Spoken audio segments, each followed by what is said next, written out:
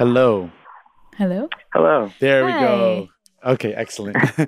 Yes. Thanks for taking the time to talk to us. Yeah, of course. Before we go further, can you just tell us how to pronounce your name? We just want to make sure we're pronouncing it correctly. It's pronounced Shwan Zudi. And is that what is that? Is that Arabic or Kurdish or Farsi? It means shepherd in Kurdish. Kurdish. Okay. All right. Wow. And where are you based? What do you do, if I can ask? I live in San Francisco, and I'm an architect. Cool. Oh, cool. You mentioned that your name is Kurdish, and the pitch that you sent in is relating to the Kurds. We got a lot of listeners, including you, who were really interested in knowing more about Kurdish history. What is your pitch, and why did you send it in? I send it in because, the story of the Kurds itself is really, really remarkable. My family came here escaping from Saddam's reign, and when you find out all the genocide that they went through, all the prejudice, and how that translates to the Kurds of today, especially the Kurds in Syria, and I feel like the story and the history of how they got there today is worth sharing, to the world.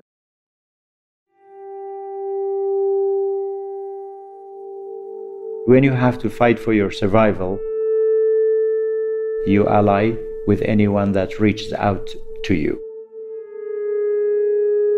If we were given our own country and if we had an independent state, things would be a lot different. Kurds would not easily ally with this country or that. You abandon a people to the mercy of wolves, then they will work with whoever can give them some assistance and protect them, even briefly. History has often been unkind to the Kurds, a cycle of repeated betrayals. The American troops who were alongside them have moved out, and their enemy Turkey is set to attack. 11,000 Kurdish men and women gave their lives to destroy the caliphate. And in the Syrian town of Qamishli, they reminded the world of that. Kurds were key allies of the US in defeating Islamic State, and they say that they've been betrayed. You're listening to Throughline from NPR, Where we go back in time to understand the present. Hey, I'm Ramteen Arablouei. I'm Rand Abdel Fattah. And on this episode, the Kurds. Over the past month, we've seen a lot of stories in the headlines about the Kurds, following President Trump's abrupt withdrawal of U.S. forces from northern Syria. And we went there, and we said, we want to pause. And the Kurds have been terrific. They're going to move back a little bit. We're going to keep ISIS all nice and locked up. Okay? His decision raised the usual concerns about politics in the region, about the role of Turkey and Russia and ISIS. Sometimes you have to let them fight. It's like two kids in a lot. You got to let them fight, and then you pull them apart. By withdrawing troops, the Kurds were left on their own to fight against the much bigger Turkish military. And many Kurds viewed the withdrawal as a betrayal of the decades-old relationship they developed with the U.S., which brought up a few questions for us. Who are the Kurds? How did they develop this relationship with the U.S.? And what, if anything, does the United States owe them? Kurds have been in the Middle East for millennia, stretching back to ancient times. But defining what it means to be a Kurd is complicated. Kurds are hard to really categorize. It's easier to say what they are not. They are not Iranian, not Persians. They are not Arabs, and they are not Turks. This is Quill Lawrence. And I am an NPR correspondent. I cover veterans issues in the VA. I covered Iraq for 10 years. And he wrote a book about the history of the Kurds called Invisible Nation. Kurdistan, what Kurds would call Kurdistan, even though no country on earth recognizes that as a state, it takes up a chunk of Syria and Turkey and Iran and Iraq, just sort of going clockwise around that region. So in Kurdistan, you will come across all kinds of ethnic, religious, and other kinds of groups, basically, that live here different sects of Islam. You have different sects of Christianity. We have Kurds that are not Muslims, Kakis, everything. So basically everyone is tolerated among the Kurds. This is Ayub Nouri. I am the author of a book, Being Kurdish in a Hostile World. Ayub is a Kurdish journalist. He was born and raised in a town called Halabja in northern Iraq. What I have noticed among my own people is that the most important thing to the Kurds is the land. There are estimated to be more than 20 million Kurds in the Middle East. And Ayub says what unifies them is their identity as residents of a nation that has been living on a specific land for thousands of years that is in the heart of the Middle East. I mean, they've been in that same area for millennia, and because they've been left out of statehood, they just don't have that sort of fame that you get by having your name on a map somewhere. That's why you define their borders, like I just did, by the countries that they've been forced to live in through the centuries. So even though there was never a country called Kurdistan in the past, we all think it has been a country divided. Before, there were no borders, so it was okay not to have a country, because Kurds in Iraq could walk across the border and meet their families in Iran. It was okay. But once countries were formed after the First World War and Kurds didn't get one, then we feel Kurdistan was divided. Coming up, how the war to end all wars won and lost the Kurds a homeland.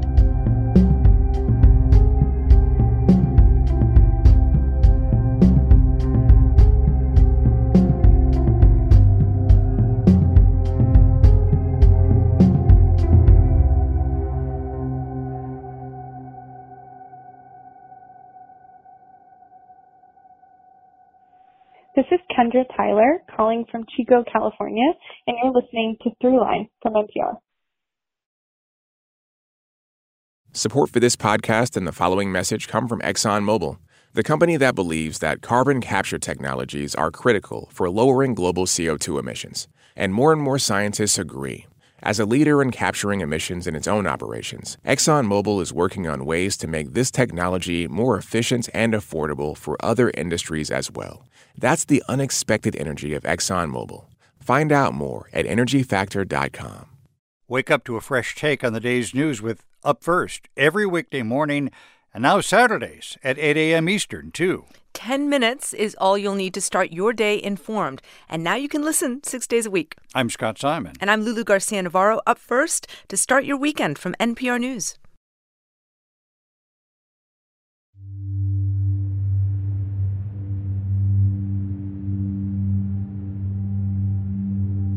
As World War I dragged on, two Allied powers, France and England, started to plan what the new Middle East might look like after the war. In particular, who would control the region if the Ottoman Empire collapsed.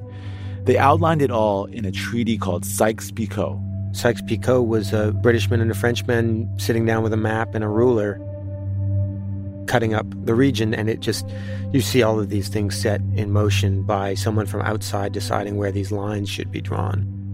Even though Sykes-Picot didn't recognize Kurdistan, it did let them know that people were thinking about how to redraw lines in the Middle East.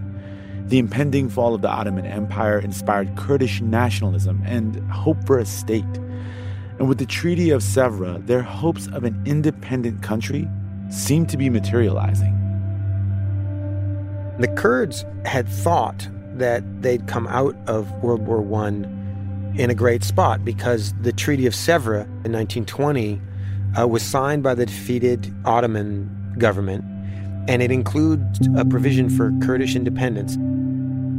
And it gave the Kurds living in the north of Iraq an option to join this future Kurdish state. So the Kurds thought that they had finally gotten their peace. The idea of autonomy and freedom come from the U.S. President Woodrow Wilson, who came to Paris and said, these people were occupied by the Ottomans for hundreds of years. Now they should not be ruled by anyone else but themselves. The Kurdish rebel leader at the time, who's known as Sheikh Mahmoud, his name was Mahmoud Barzinji, and he's this amazing character. All the pictures of him, he's got this enormous walrus mustache and usually a ceremonial dagger, and he's got this, just piercing eyes in the photos. He was a rebel his whole life, fighting against anyone who would deny the Kurds a homeland. And Woodrow Wilson's 14 points of self-determination and his League of Nations was something that really caught the Kurdish imagination. And the legend is that Sheikh Mahmoud Barzinji used to carry those 14 points on his arm along with verses from the Quran like a talisman. It was sort of like, this is my ticket to the international community. This is this brave new world, this new enlightened world order where a nation like us, the Kurds, are not going to be denied our chance at our own homeland. And, Woodrow Wilson's ideas are what's going to protect us. So they thought they had it made, but they didn't count on what the remnants of the Ottoman Empire were going to do. And that is the root of all the trouble. And in 1923, Kemal Ataturk, the great Turkish nationalist, won international recognition for the Turkish Republic with the Treaty of Lausanne. The Treaty of Lausanne superseded the earlier treaty, and after a few years of lobbying by new powers like Turkey, the Kurds found that they'd been outmaneuvered. A Kurdish state was missing from the agreement. The West betrayed the Kurds by not granting our own country after the First World War. The modern state of Turkey saw that it couldn't really exist if it was going to give half its territory to a Kurdish homeland. They listened to the representatives and leaders of the countries that they were creating. The Kurds were unfortunately, historically, isolated, lived in the mountains, were not on the same level as the Arabs of the Gulf, for example, or Turkish leaders who went and spoke for themselves. So we were betrayed by the Western powers and these representatives who went and made all kinds of promises that they will create a modern state, everyone will have their own rights, religious, cultural, linguistic, whatever rights. Then they came home, created the country, and they became repressive regimes.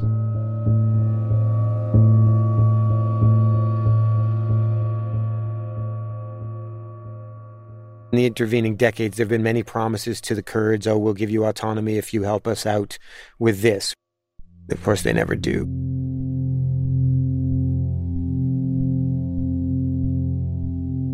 Fast forward to the 1970s. The Kurds were still dreaming of independence. And for the first time since World War I, the Kurds and the U.S. had shared interests. The Kurdish leader, Mullah Mustafa Barzani, who's one of the famous guerrilla warriors, is aligned with Iran, who's a staunch U.S. ally. The Shah of Iran needs the Kurds to make trouble in Iraq because he's in dispute with Baghdad. The dispute with Baghdad was actually with a new leader in Iraq, Saddam Hussein. At the time, it appeared as though he was going to become allied with the Soviet Union, which led the U.S. to reinforce its support for Iran.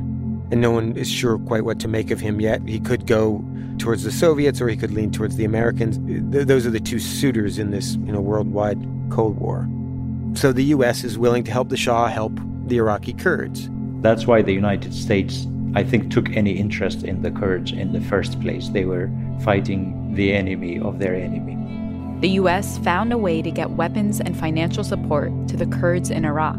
And all the while, the Kurds, they know the game. They keep on trying to get assurance from the Americans, you guys aren't going to pull the rug out, right? And they say, no, we'll support you. What we can say is the second betrayal was in 1975. In 1975, Iran and Iraq sign the Algiers Accord, which ends their hostilities. And the Shah of Iran basically doesn't need the Kurds to mess around in Iraq anymore. So the Kurdish uprising has its legs cut out. Overnight, the U.S. abandoned the Kurds. And now the reason that sticks out is because Henry Kissinger had been sending reassurance to the Kurds And so he kept on telling them, you're doing great, and it made it that much harder for them to escape. Then the Kurds were given a choice: either lay down your arms and go and hand yourself over to the Iraqi authorities, or go and become refugees in Iran. The leadership managed to get over the mountains and into Iran. But, of course, many Kurdish fighters, they were caught out. They were fighting. They thought they had support that they didn't. They were just slaughtered.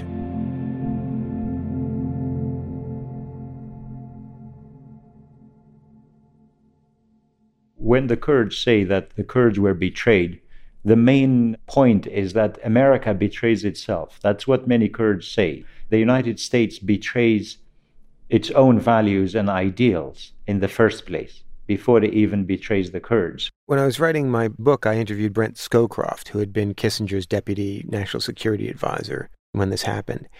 And he was very frank. He said, we had a key ally in the region, the Shah of Iran.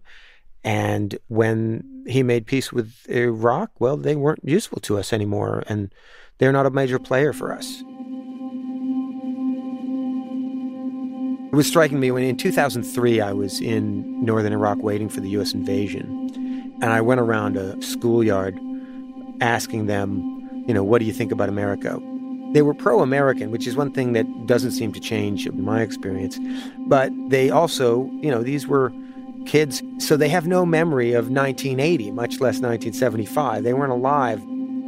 But more than one could tell me, well, I love America, but I will never forget that Henry Kissinger betrayed us in 1975. I don't know any middle schooler here in the United States who's going to know Henry Kissinger. In Iraq, probably to this day, there are middle schoolers who can tell you about what Henry Kissinger did to them, 30 years before they were born. During the 1980s, Iran and Iraq fought a truly horrific war that lasted 8 years. From an American perspective, it was sort of a pox on both your houses. We don't love either of you. But eventually, the Americans do start helping Iraq and Saddam Hussein, who was just as distasteful a dictator then as he ever was. And again, the Kurds had no choice but to ally with Iran throughout the 1980s. The Kurds seized it as a chance to get whatever support they could from Iran in order to fight Saddam Hussein's regime. As is natural, if Iran is fighting with Iraq, Iran is probably trying to enlist the help of Iraqi Kurds to sort of mess with Iraq. Despite Saddam Hussein's fixation on defeating Iran, he hadn't forgotten the Kurds in the north of Iraq. The outcome of the 1975 betrayal was 15 years of oppression, persecution, mass killings. Saddam Hussein starts taking greater and greater revenge against the Kurds. When we come back, Saddam wages war on the Kurds.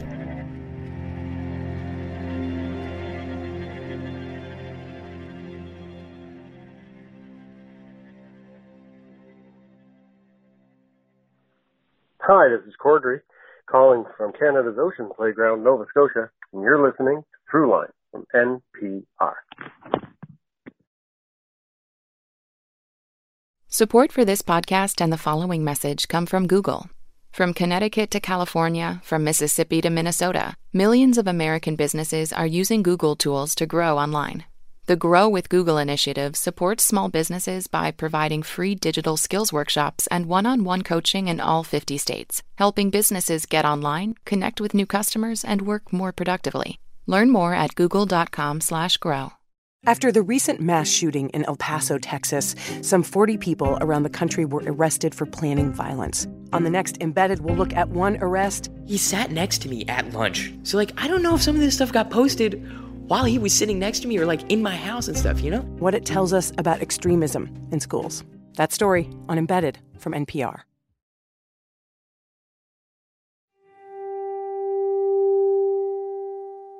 Throughout the 1980s, as Iran and Iraq continued fighting, the Kurds were targeted by Saddam Hussein. At one point, he gets 8,000 men from Barzani's region, from Barzan, and executes them. By 86, they've got Iranian support, and they are thinking that this is our chance. Iran might win this war and we might get some sort of independence out of it. Who knows? And it's at that point that Saddam began what he called the Al-Anfal campaign. Anfal is from a verse in the Quran talking about the spoils of war, but it's totally perverted in this case. And it's just systematic killings of Kurds in the north of Iraq using chemical weapons. The person put in charge of this was Ali Hassan al-Majid, who's a cousin of Saddam Hussein's, but he gets the nickname Ali Chemical.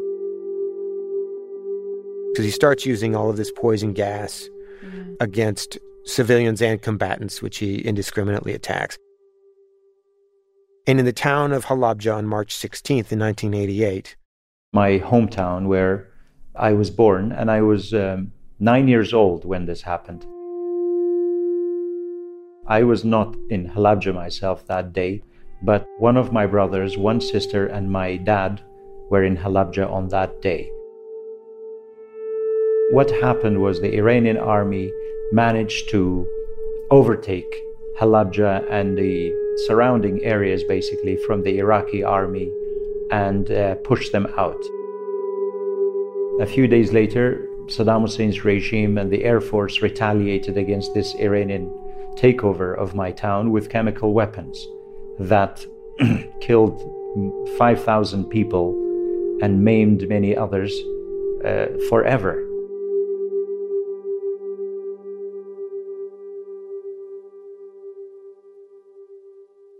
And one of the weapons given to him or sold to him were napalms. As I said, I wasn't in Halabja myself, but those who survived and those who saw the chemical attack, they said that before the airplanes dropped the chemical bombs, they dropped napalm bombs to force people into their homes and bunkers and basements. And then later when the chemical bombs were dropped, that's why many people perished. They had sought shelter from the napalms and then didn't know that the gas would find them in their hiding places. So the retaliation was against the Iranian army, but the main victim was the people of my town. To the town of Helabash, where the dead still lie in the streets. Iraq denies using chemical weapons. It says Iran carried out the attack. Whoever's to blame, the victims are clear: civilians who were caught up in one of the world's most unforgiving wars. Some scenes in this report are gruesome and disturbing.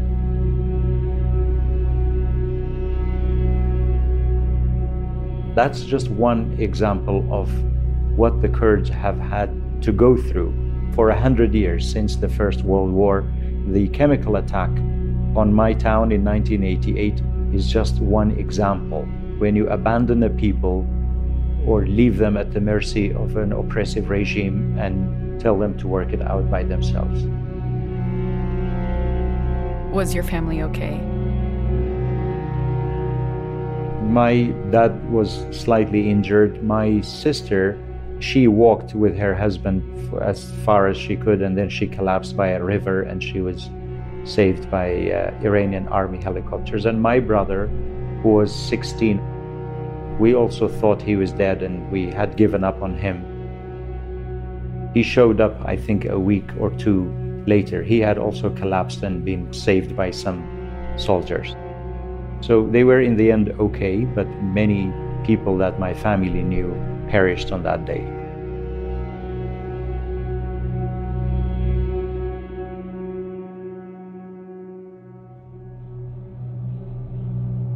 By the end of Saddam's Anfal campaign, the numbers range from 50,000 to 100,000 people being killed. And this isn't a Kurdish population at this point that's probably under 4 million in Iraq.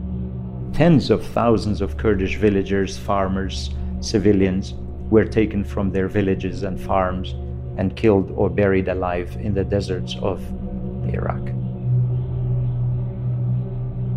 There was radio silence from the West in general, and including the United States, because Saddam Hussein was their man, he was their ally, so they did not say anything. Coming up, the dream of a Kurdish nation comes into view again.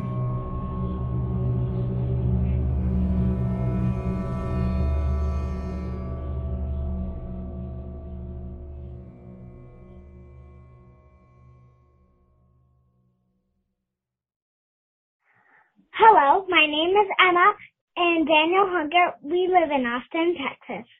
You're listening to Throughline from the NPR. Dun dun.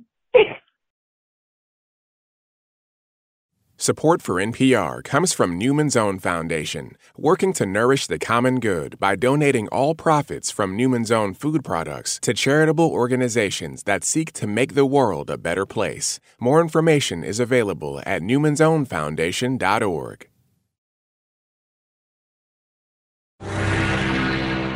At 2 a.m. local time on August the 2nd, Iraqi troops crossed the border into Kuwait. In 1990, Iraq invades Kuwait, its neighbor to the south, and declared it Iraq's 19th province. And in January of 1991, U.S.-led coalition forces, including Britain and France, launched a military assault on Iraqi forces to drive them from Kuwait. Just 2 hours ago, Allied air forces began an attack on military targets in Iraq and Kuwait. And then President George H.W. Bush as I speak gets the whole world to team up to kick Saddam out of Kuwait. And they very noticeably do not go to Baghdad. They do not want to topple Saddam because they thought through what might happen if Saddam fell. It could be chaos. Regional players, especially Iran, might gain out of it, and they'd rather have the stability. Now, they wouldn't mind if someone just put a bullet in his head. We will not fail. When being asked about, what should happen with Iraq, President George H.W. Bush makes an offhand comment, well, if these people want to take matters into their own hands. There's another way for the bloodshed to stop, and that is for the Iraqi military and the Iraqi people to take matters into their own hands, to force Saddam Hussein, the dictator, to step aside. I was 12 years old. I remember very clearly the series of events that happened. He encouraged the people of Iraq to rise and rid themselves of tyranny. That's not the exact quote, I'm sure you know that, but he said something along those lines that, it's over, it's time they rose and rid themselves of this regime, and that's exactly what Kurds and millions of Shias in the south of Iraq did. We seized the chance. People basically lost fear of Saddam Hussein's regime when they saw on TV how it was being annihilated by the Allied forces. And we basically rose against the Iraqi government, Iraqi authorities, and liberated the Kurdish populated provinces. But then Saddam Hussein cracked down the most brutal way ever against the people for doing that. The Kurds in the north hear this and they think, great, this is our chance. The U.S. is at our backs. But the U.S. is not at their backs. And the Kurds get all the way south to the city of Kirkuk, their Jerusalem, they'll say. And they get all the way there, and suddenly, bang. It becomes clear that they do not have American support. And Baghdad slaughters tens of thousands. Again, the U.S. did not come here to do this for the Kurds, and there was an immediate abandonment. Millions of people ended up in the mountains, men, women, and children, with nothing but the clothes on their backs, absolutely nothing. It was cold still, even though it was spring, but the Kurdish mountains are really cold, and they lived in caves and cut down trees. And I heard so many stories that there were people who would give away their brand new car for a piece of bread. This actually happened. Those in the West will remember what I'm talking about this day. They will remember the scene of starving or dying of cold or hunger or illness on the mountains, and they were not allowed in. That was what made it so shocking, was that especially on the Turkish border, they were all stranded.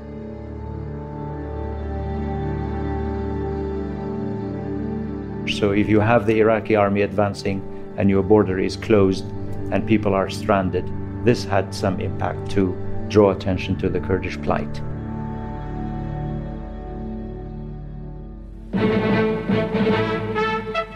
From ABC News, World News Saturday. It was a different moment in history, finally. There are reports tonight of thousands of civilians fleeing major northern cities, of enormous numbers of casualties from heavy fighting. When the world saw millions of Kurds in Iraq heading for the borders, again fearing another chemical attack like had happened 3 years earlier in 1988, this time the United States did actually step in. The Security Council passed another resolution calling on Iraq to cease repression of the Kurds, but he acknowledged there are no enforcement provisions in it. We're not pretending that the current resolution has any teeth in it that can force an end to the repression. We know the voice of the world community has been speaking to Iraq since.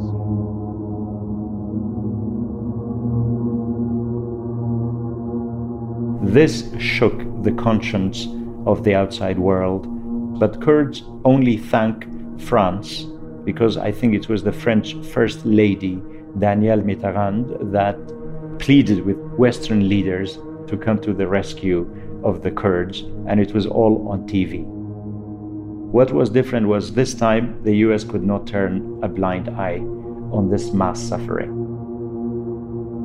At first, it was still footage you had to smuggle out. I crossed the Tigris River in a small boat under Iraqi mortar fire. A U.S. congressional staffer, Peter Galbraith, managed to smuggle out videotape that was aired on one of the American networks. Peter Jennings called me and said, "We'd like you to be on camera." Of Kurds fleeing as they were being slaughtered, as Saddam's revenge was rolling up north. About 1.5 million began to flee across the mountains. And there are pictures of jacketless Kurdish villagers trying desperately to get out before they're slaughtered. I was eyewitness to what I thought was the destruction of the Kurdish people. It shamed the United States and Britain and France into action.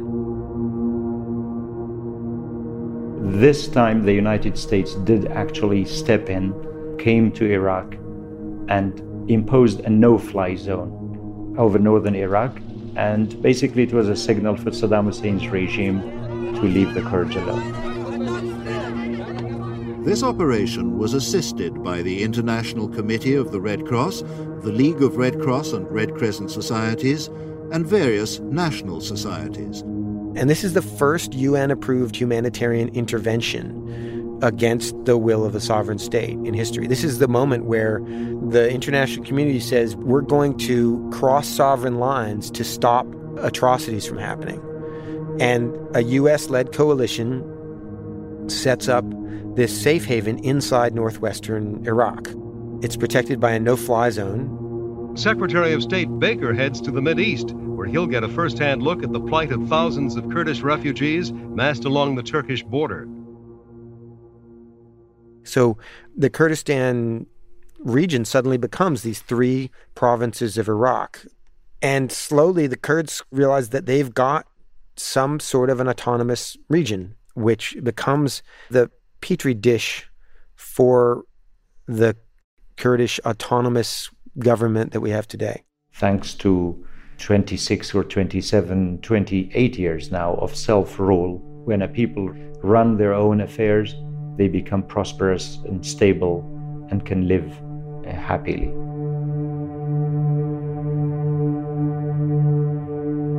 By 2003, the administration of George W. Bush had been making the case for war against Iraq for months. Administration officials argued that Saddam Hussein had used chemical weapons in the past and still had the capability to use them again, and even more destructive, quote, weapons of mass destruction. And in October 2002, Congress authorized the U.S. to use military force in Iraq, and the question became one of how and when. The U.S. makes it very clear that they're going to invade, even months before it's very clear. But more importantly, they're figuring that the best way to invade Iraq is through the north, through Turkey. which at that point is a solid U.S. ally. And the wild thing about this is that was going to be a horrible outcome for the Iraqi Kurds, because the Turks were negotiating terms to let the Americans march through into Iraq. It was mostly about money. But in that agreement, okay, you're going to give us this many $1 billion to march through into Iraq. Oh, and by the way, just to make sure that things stay calm, we're going to send thousands and thousands of Turkish troops with you.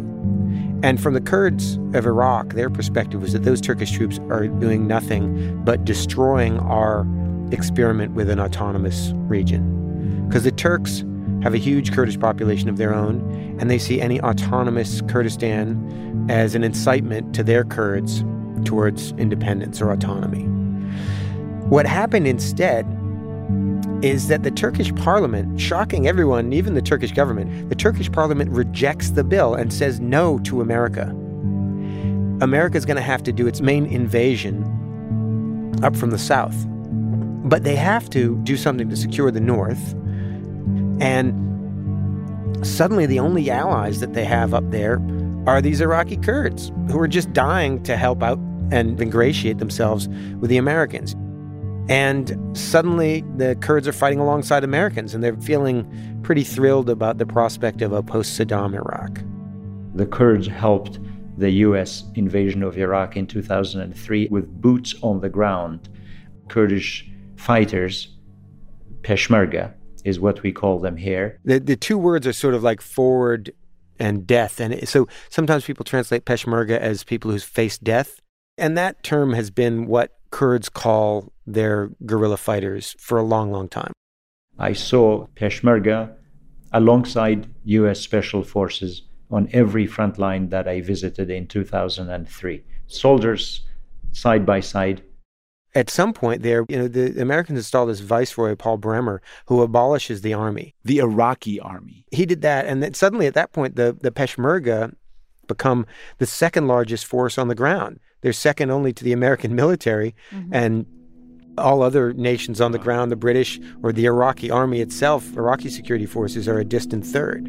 It just seemed like a huge win for the Kurds. They just thought they died and gone to heaven. And for many years, as things deteriorate in the south, the Kurdistan region of the north is this oasis where everything that America said it was going to do in Iraq is actually happening.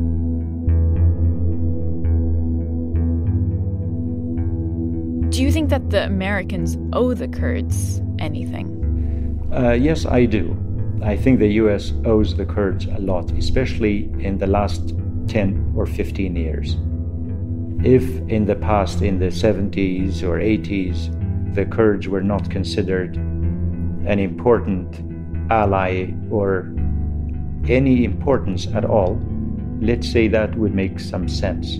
But since 2003, when the U.S. came to remove Saddam's regime and build a new Iraq, a democratic Iraq, the Kurds were true allies, as I said, on the ground and in helping the Iraqi government get back on its feet.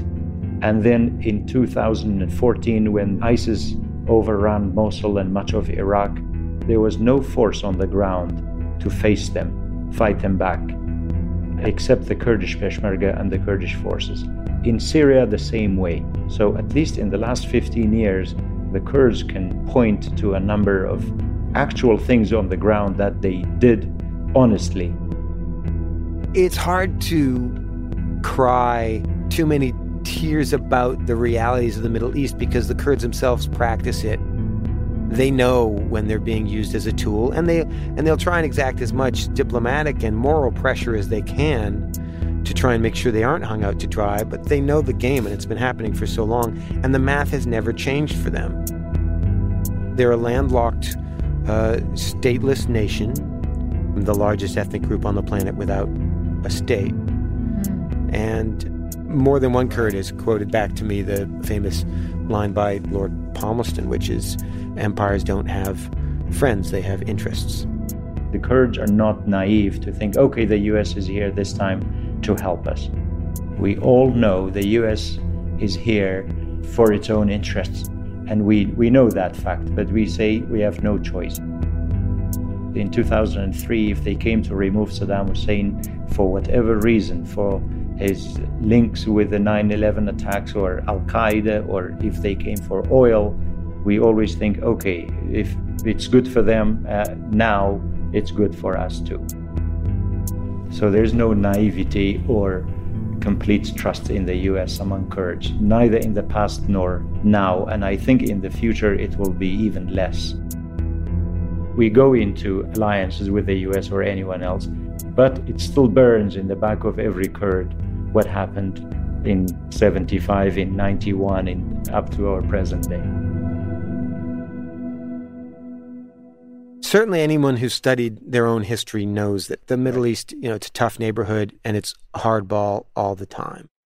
I mean, they know the rules of the game in their region of the world and that they are terribly, terribly unlucky. Mm-hmm. But the dream of America and its ideals and all of these things definitely captured their imagination. But the way in which American advisors and military on the ground were giving the reassurances to the Kurds and the Kurdish fighters who just fought with them in Syria. Mm-hmm. The lack of warning that they got when apparently President Trump let the Turkish president know that it was okay to go ahead and invade. The way it was done, down to if you'd given them a week instead of a day to find out that they were absolutely flapping in the wind. That double cross, in a way, to Kurds in the region, I think it's at least on par with Henry Kissinger in 1975.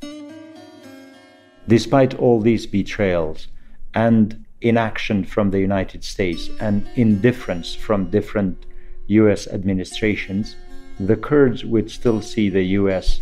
as a good ally, because we cannot say no. As a small nation, as a powerless people, we will be in no position to say to the U.S., no, you cannot come here, you betrayed us, go away. The U.S. is still a superpower, they would do it anyway. That's number one. Number two is the U.S. is still better than the regimes that Kurds in the Middle East have to deal with. The U.S. betrayed us, okay, but these regimes are killing you, persecuting you, putting you in prison, and destroying your culture, your language, and your family, and everything else. So it's the result of a careful comparison that we make.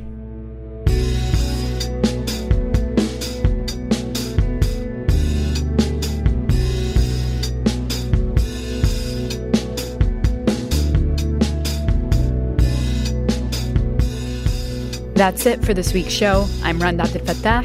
I'm Ramtin Arablouei, and you've been listening to Throughline from NPR. This episode was produced by me. And me, and Jamie York, Lawrence Wu, Lane Kaplan-Levinson, Lou Olkowski, Nigeri Eaton. Fact-checking for this episode was done by Kevin Vogel. Thanks also to Anya Grundman. Our music was composed by Ramtin and his band, Drop Electric. If you like something you heard or you have an idea for an episode, please write us at throughline@npr.org or hit us up on Twitter at throughlinenpr. Thanks for listening.